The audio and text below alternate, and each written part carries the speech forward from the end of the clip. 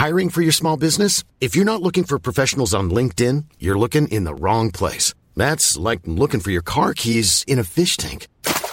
LinkedIn helps you hire professionals you can't find anywhere else, even those who aren't actively searching for a new job but might be open to the perfect role. In a given month, over 70% of LinkedIn users don't even visit other leading job sites. So start looking in the right place. With LinkedIn, you can hire professionals like a professional. Post your free job on linkedin.com/people today. When a senator's wish becomes command. She is well known for berating and scolding people, including government officials who are simply doing their jobs. Senator Cynthia Villar has publicly excoriated resource persons who have the misfortune of displeasing her in committee hearings. She once demeaned the important role research plays in public governance. Recently, she lamented the hapless state of our local fertilizer industry as she opposed fertilizer importation. Yet, this is a situation that can be remedied by a vigorous support for research on organic farming. There are many politicians who, just because they are elected, sincerely believe that they have the God-given right to act like they are naturally intelligent and all the rest of us are stupid. They bully resource persons, openly implying they are inferior, or even worse, corrupt. What is unnerving is when senators or members of the House have a bad hair day, and throw a tantrum, or when they just want to show off and grandstand, that otherwise rational policies are derailed, deserving nominees are bypassed, and innocent and competent officials are labeled as corrupt. In a recent budget hearing in the Senate, officials of the Department of Environment and Natural Resources, DENR, drew the ire of Villar, and the consequence was the suspension of the issuance of tenure instruments pursuant to Department Administrative Order, DAO, 2022-10, Series of 2022, issued on May 30, 2022 by then Environment Secretary Jim Sampolna. The intent of the DAO was to delegate the approval of these instruments to the DENR Regional Executive Directors, REDs. In response to a question by Villar on why approval was delegated to the REDs, one of the DENR undersecretaries said this was in line with the intent to facilitate the process of doing business. It was at this point that Villar turned ballistic.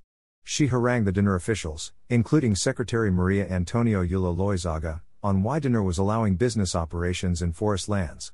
Realizing that they were in a very vulnerable situation, where the DENR budget was at stake, and to pacify Villar, Yulo Loizaga promised to evaluate the policy, and that its implementation would be suspended.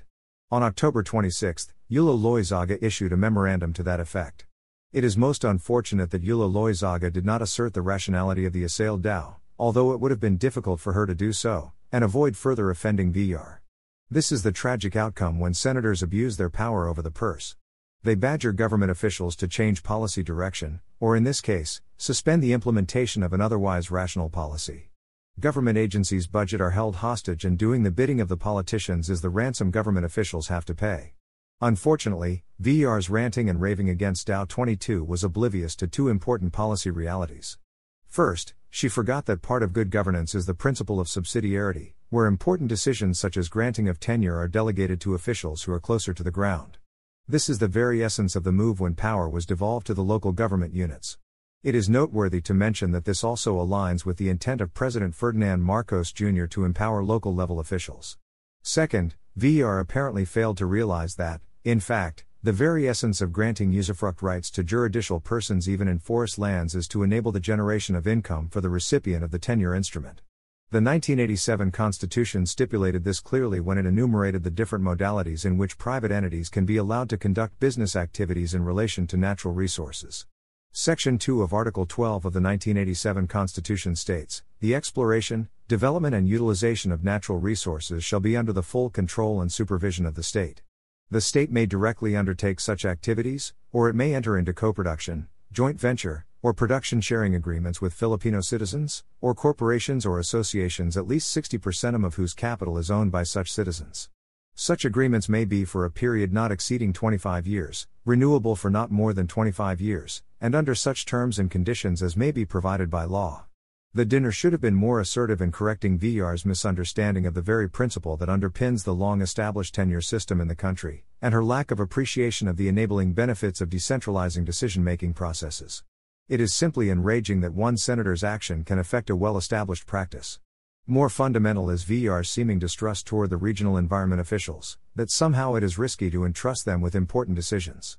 This is, however, not the first time that Senator Villar has demeaned and diminished civil servants. She has a long track record of talking down to invited resource persons whose technical expertise in their respective disciplines are far more extensive than her knowledge of agriculture and the environment, which are the committees which she chairs. It looks like Senator VR failed to do her homework, and an entire government bureaucracy had to bend over backwards to appease her. And she is not alone in this. We can always recall the time when the entire University of the Philippines, system re-examined its mode of teaching simply because Senator Pia Cayetano, who had issues with online learning, threatened to hold up the UP's budget. Cayetano practically undermined UP's freedom to determine how to teach its students without external pressure. These senators are not above everyone else. They are technically mere instruments to further public interest. They are our servants. We vote them in, and we can vote them out. They owe their positions to people like us. We pay their salaries. They are not in any way more intelligent or rational. They have the same rights as we have. They are not perfect. In fact, this imperfection is revealed when the Supreme Court recently ruled that the Senate committed grave abuse of discretion when it cited in contempt and ordered the arrest of Pharmaly Pharmaceutical Corporation executives Lincoln Ong and Michael Yang Hong Ming.